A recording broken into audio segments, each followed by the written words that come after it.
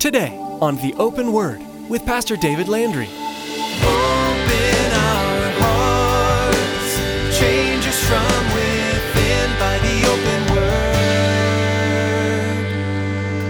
Give us ears to hear your truth and eyes to see the needs around us as we draw close to you.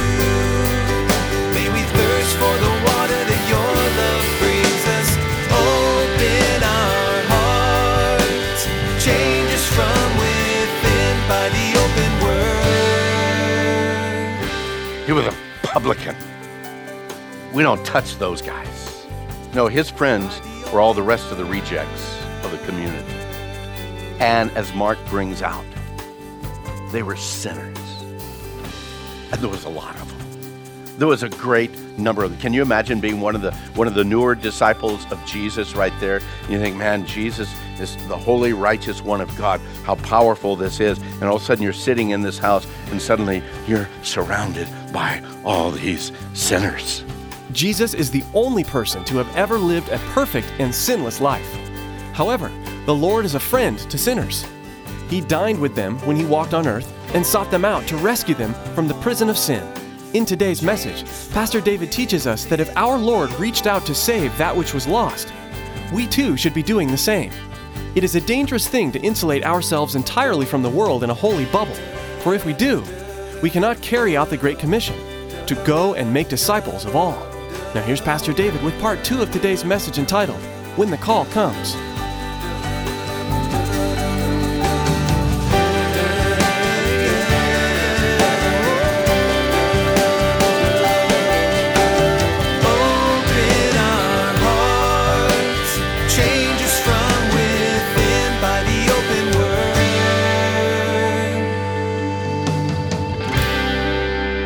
Words of Jesus were simply, follow me. And there's no explanation of what that call meant.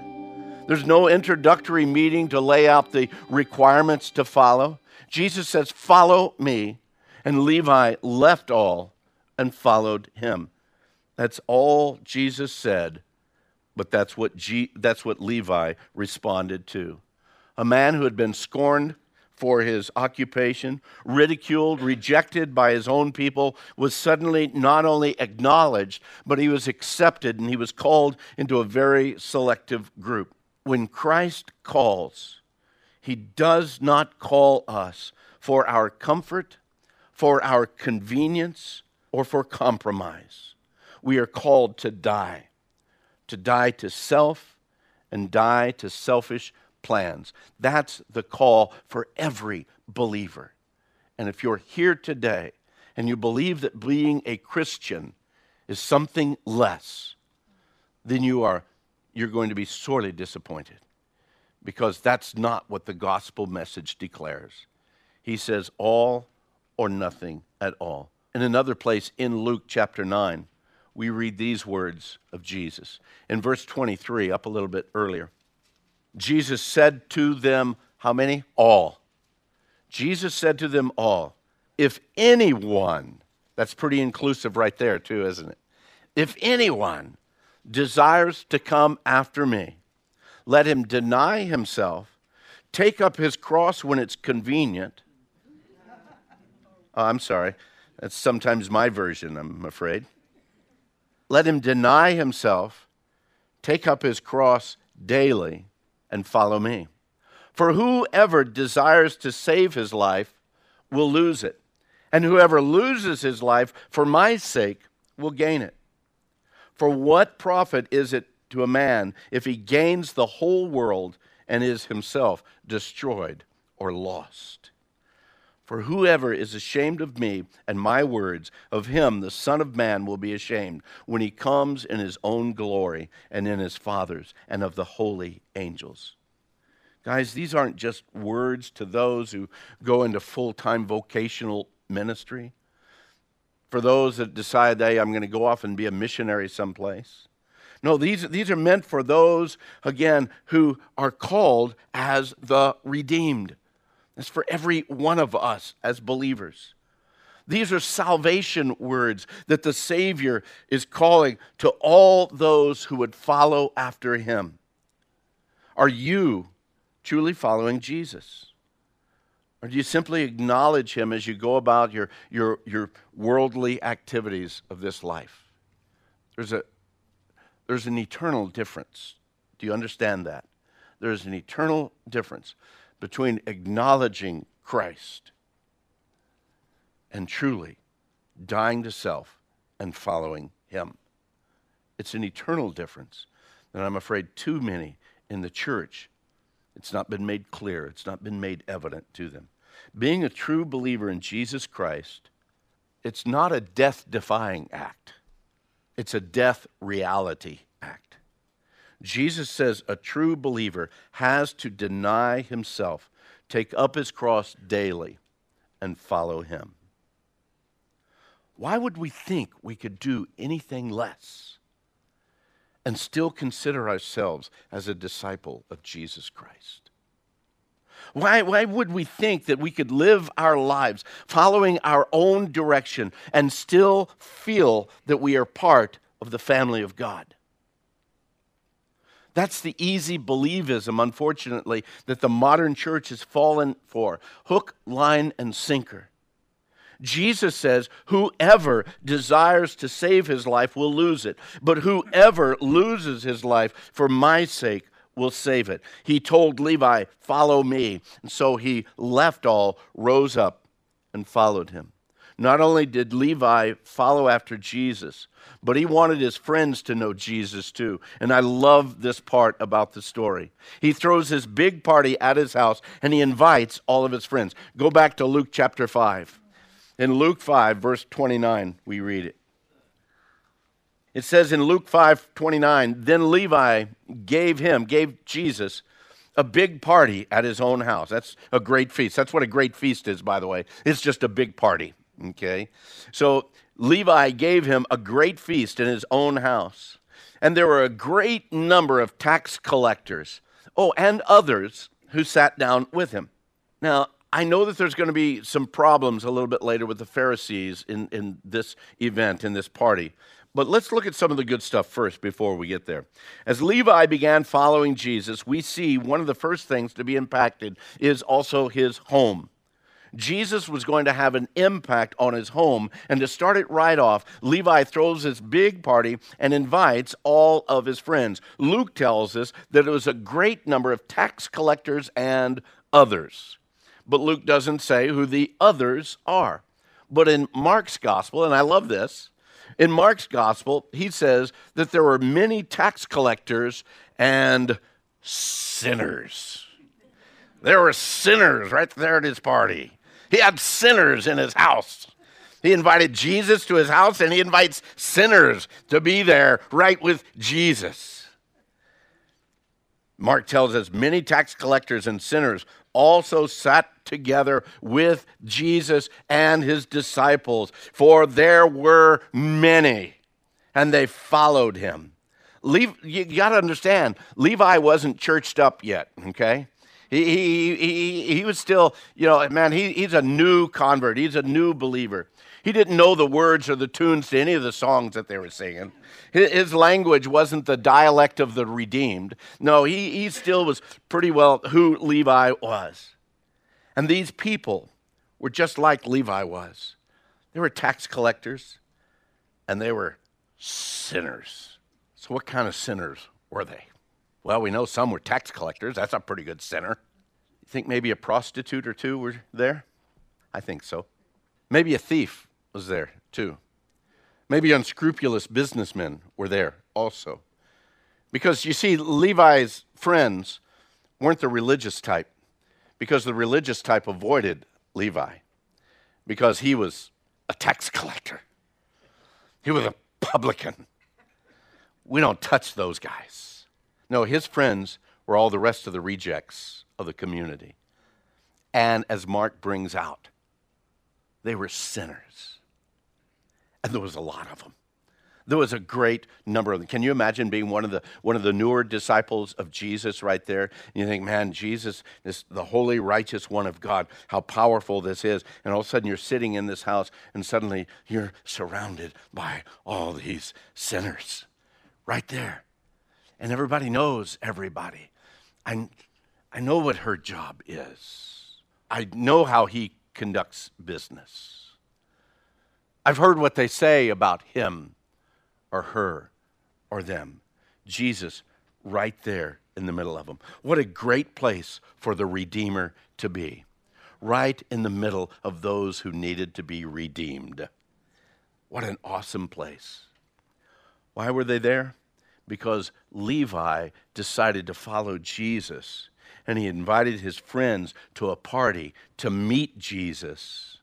And Mark tells us there were many of them. But the other thing that Mark tells us was, and they followed him. And they followed him. You mean all these sinners got converted? I don't know, but many of them did.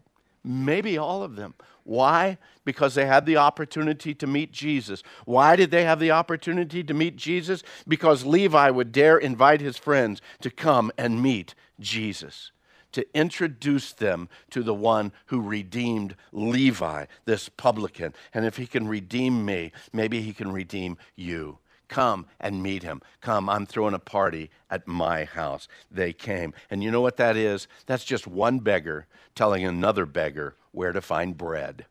Levi found life, and he wanted to invite his friends to that same life. And isn't that what our lives should be all about? As the redeemed, as the ones who have come to Christ, who know that our sin has been washed away, cleansed, and purified, not by anything that we've ever done, but because of the greatness of Christ. But the problem is, too many times, we get all cleaned up, we get all pretty up, and the only ones we want to hang with are others that are prettied up and cleaned up, rather than realizing we have life within us, and we need to share that life with a lost and dying world.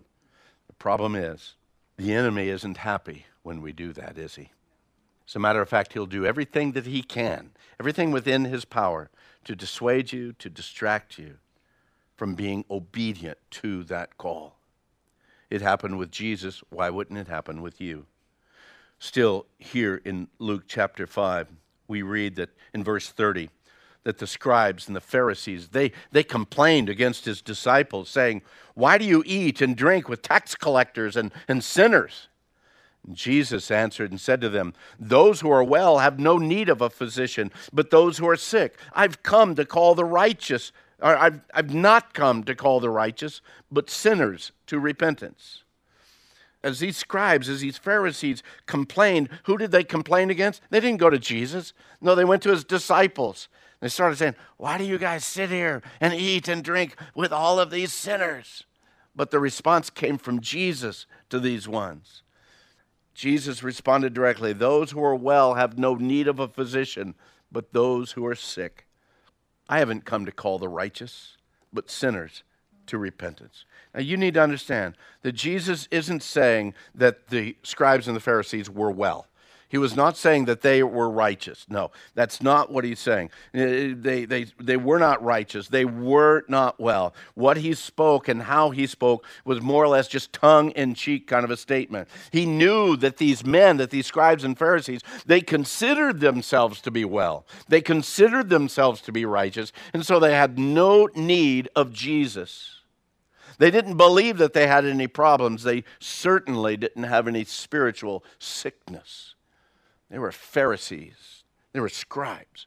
They were religious rulers. But you know what? These tax collectors and these sinners, they knew they needed salvation. And Jesus says, "That's why I'm here." Jesus didn't fall into the trap of the scribes and the Pharisees. He simply played into their game. Since the Pharisees didn't have a shot left, they had to change the subject. And you see how they changed the subject very quickly in verse 33. Then they, the Pharisees, said to him, "Why do the disciples of John fast often and make prayers, and likewise those of the Pharisees, but yours eat and drink?" And then he, Jesus, said to them, "Can you make the friends of the bridegroom fast while the bridegroom is with them? But the days will come when the bridegroom will be taken away from them. Then they will fast in those days." And in essence, what Jesus was saying, that currently, while he's with the disciples, they're not going to be fasting. They're going to be celebrating the idea that they are with me. But there's going to come a time, and it's going to come soon, that I'll be gone. And at that point in time, they'll be fasting. Don't worry about that. But Jesus went on to explain to them in some parables. In verse 36, then he spoke a parable to them. No one puts a piece of new garment on an old one, otherwise the new one may tear. And also the piece that was taken out of the new does not match the old. And no one puts new wine in old wineskins, or else the new wine will burst the wineskins and be spilled, and the wineskins will be ruined. But new wine must be put into new wineskins, and both are preserved. And no one, having drunk old wine, immediately desires new, for he says, the old is better. All three of these saying, in essence, the same thing. All three of these speaking to these Pharisees that were caught up in this old mindset, in an old tradition, an old ritual, and an old misunderstanding of who God is and what he desires in their lives. And Jesus comes up and he explains to them, you know what, if you have a garment that's been worn for a while, it's been washed a number of times and it gets a tear in it, well, it's probably shrunk all that it's going to shrink. And if you take a new piece of material, and in that new piece of material, you sew over that hole that's in your garment, and then you go to wash it, well, the old has already shrunk all it's going to, but now the new is going to shrink. And when it shrinks, it's just going to tear a bigger hole in that garment. You can't sew on, you can't patch it with the new. He speaks about wineskins. These old wineskins, they've already been stretched by the wines that had previously been in them. In a new wineskin, you put the new wine so that when the fermentation takes place, the new skin swells and stretches out. And then once that is stretched out, it's stretched all that it can. And if you, after that's empty, you pour new wine into that and fill it up and seal it, and the wine begins to ferment, it has no more room to stretch, and so it's going to be ripped out again. And then he speaks that the old wine was the preferred wine as far as the taste, as far as all the fermentation process. New wine wouldn't taste the same, neither would it have the same effect on the one that was drinking it. Now, Jesus is telling these men that their ways and that their understanding is old, and that the message that he has, the gospel message that he has, the one that he's bringing to them is new, and it has life, and they wouldn't be able to make it fit into their way of thinking. What did Jesus say to his disciples? He says, I'm not bringing you that old covenant. No, I'm bringing you a new covenant.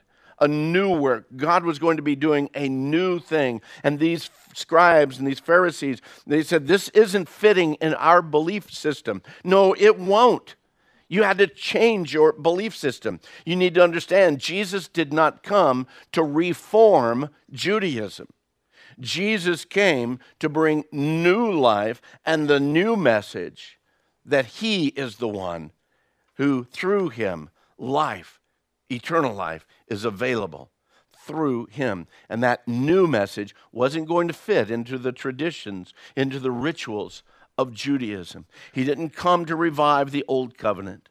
He didn't come to change the practice of Judaism. He came to bring that new covenant, and with it more understanding of who God was. And they weren't going to be able to fit this new covenant into the wineskin of the old. It simply wouldn't work. Everything had to be made new.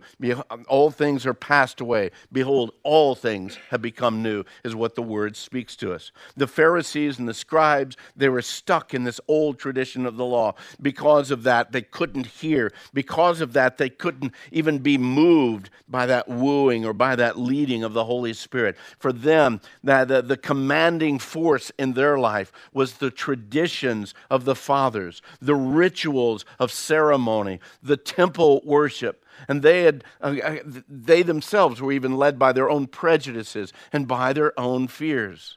Now you need to understand there's nothing wrong with tradition or ritual as long as it's directed by and under the control of the Holy Spirit.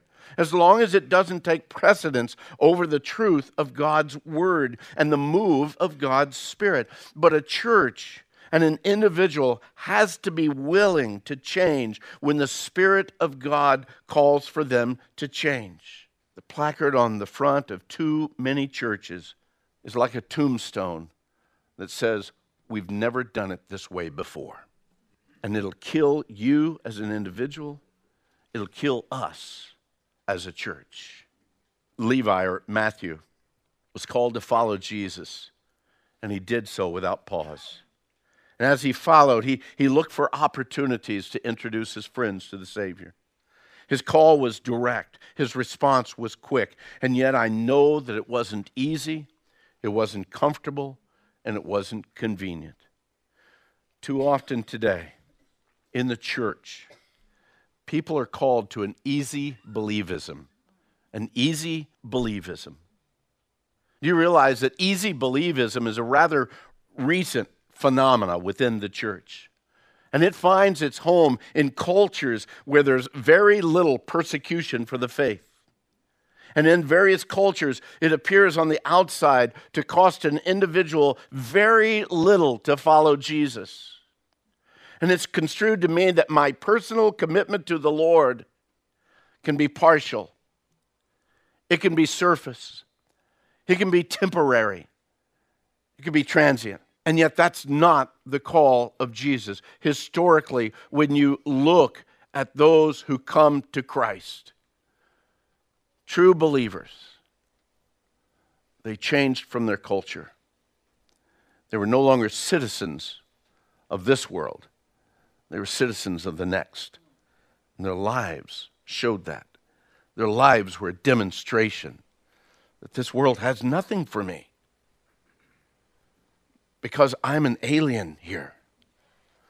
This is not my home. I'm just a passing through. That's the mindset. That's the heart set that we as believers ought to have. But the unfortunate thing is too many in the church today, in our culture, have been called to easy believism that says just acknowledge Jesus as your Savior and you're fine. You got it. Here's your ticket. You're going to heaven. But I don't find that when I study the Word of God. In the Word of God, I see die daily. In the Word of God, I see giving my all in order that the Savior might be all. In the Word of God, I see that the old things of my life are passed away. I've got a new vision. I've got a new direction. And I want to be moved. I want to be led. I want to be directed by His Spirit within my life. And sometimes that leading is going to be inconvenient. Sometimes, most often, it's going to be uncomfortable. And always, it's going to be without compromise. Follow me, Jesus said. Okay, can I do it Tuesday? Follow me, Jesus says. Okay, kind of, but can I still do this? Follow me, Jesus said. Levi left all, rose up, and followed him. Do you think Jesus expects anything less in your life and in mine to be his follower? The call of Jesus is to come and die. He came to call us out of the traditions of men and into the life of the Spirit. Do you acknowledge Jesus? Or do you truly follow him? Open our hearts, change us from within by the open word.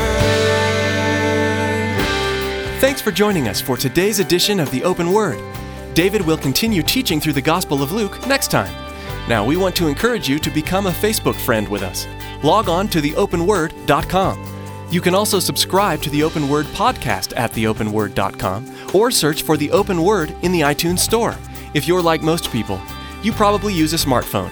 Once you subscribe to the Open Word podcast, you'll always have solid Bible teaching available to you anywhere, anytime. So log on to theopenword.com and subscribe to the Open Word podcast. Again, to become our Facebook friend and to access the archive of messages, log on to theopenword.com. Now here's Tracy with information about how you can help partner with us. We all know it's vitally important to support the local church, the place we call home. But it's also very important to support missionaries. Have you ever considered that the Open Word is a missionary work? It is. We need your support as we share God's Word over the airwaves. Please prayerfully consider financially supporting the Open Word. Go to theopenword.com and click on the support option in the main menu. We invite you to join us again for the next study as David shares insights with us from the Gospel of Luke. That's next time on The Open Word.